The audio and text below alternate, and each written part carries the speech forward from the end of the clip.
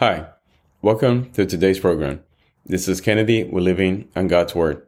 Today we're going to be reading Luke chapter 24 from the Jesus Bible, NIV edition, review key takeaways, and end our session with a prayer. Jesus has risen. On the first day of the week, very early in the morning, the women took the spices they had prepared and went to the tomb. They found the stone rolled away from the tomb, but when they entered, they did not find the body of the Lord Jesus. While they were wondering about this, suddenly two men in clothes that gleamed like lightning stood beside them. In their fright, the women bowed down with their faces to the ground. But the men said to them, "Why do you look for the living among the dead? He is not here. He has risen. Remember how he told you while he was still with you in Galilee. The Son of Man must be delivered over to the hands of sinners, be crucified, and on the third day be raised again." Then they remembered his words. When they came back from the tomb, they told all these things to the 11 and to all the others. It was Mary Magdalene, Joanna, Mary the mother of James, and the others with them who told this to the apostles. But they did not believe the woman, because their words seemed to them like nonsense. Peter, however, got up and ran to the tomb. Bending over, he saw the strips of linen lying by themselves, and he went away wondering to himself what had happened. On the road to Emmaus. Now the same day, two of them were going to a village called Emmaus, about 7 miles from Jerusalem. They were talking with each other about everything that had happened. As they talked and discussed these things with each other, Jesus himself came up and walked along with them, but they were kept from recognizing him. He asked them, "What are you discussing together as you walk along?"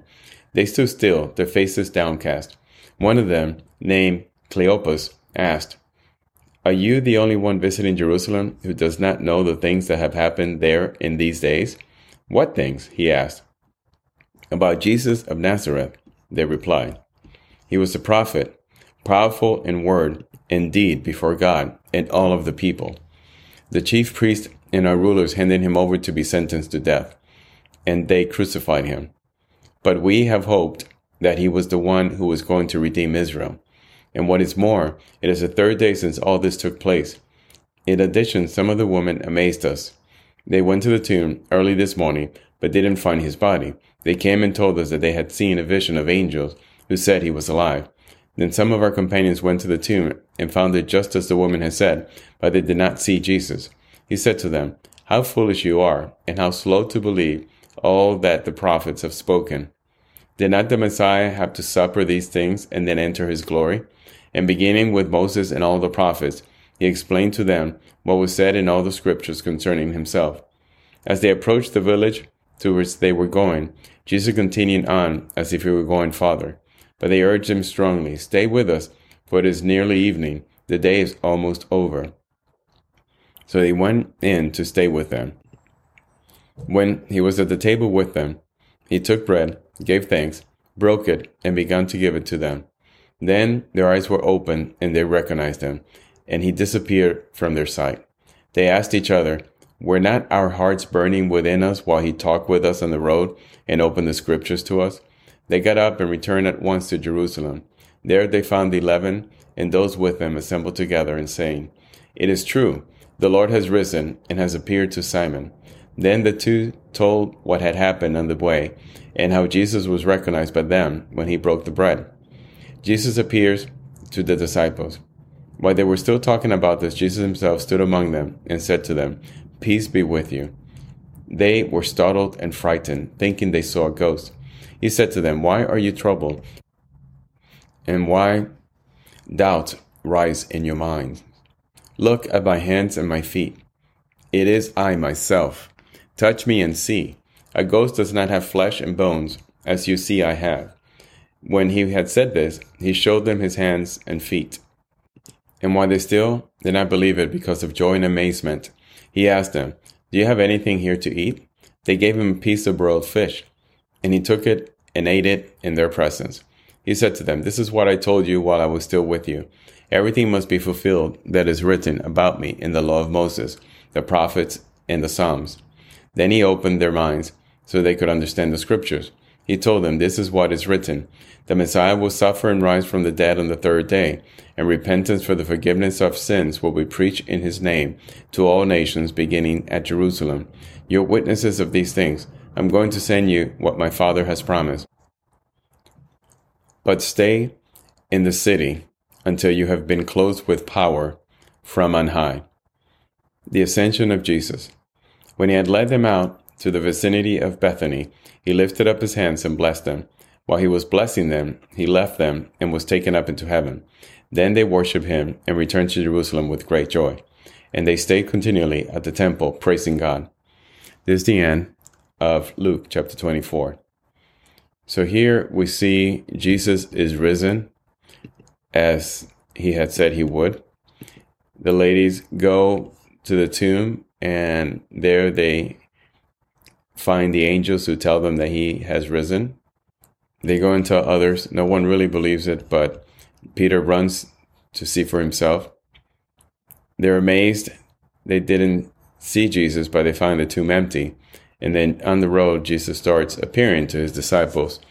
And they finally recognize who he is. And he parts bread with them and shows them that he is alive and that he can eat food. And then he tells them to wait until he sends them what his Father had promised, which would be the Holy Spirit. And then Jesus ascends to the heavens.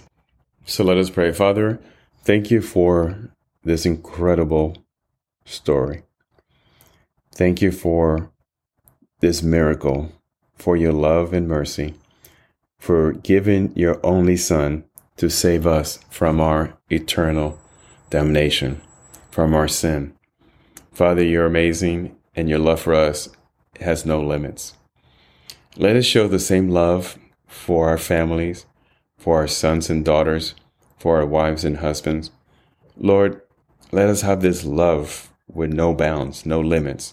So no matter what comes to us, what they tell us, what they do to us, what we experience, no matter what the situation, no matter when and at what time, because conflict always comes when we least expect it in the most inopportune times.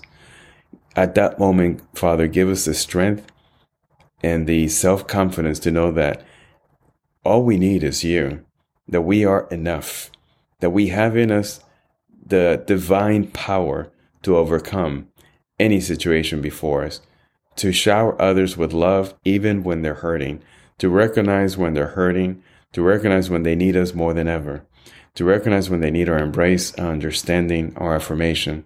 Father, we love you, but we need you every day, every minute, every second.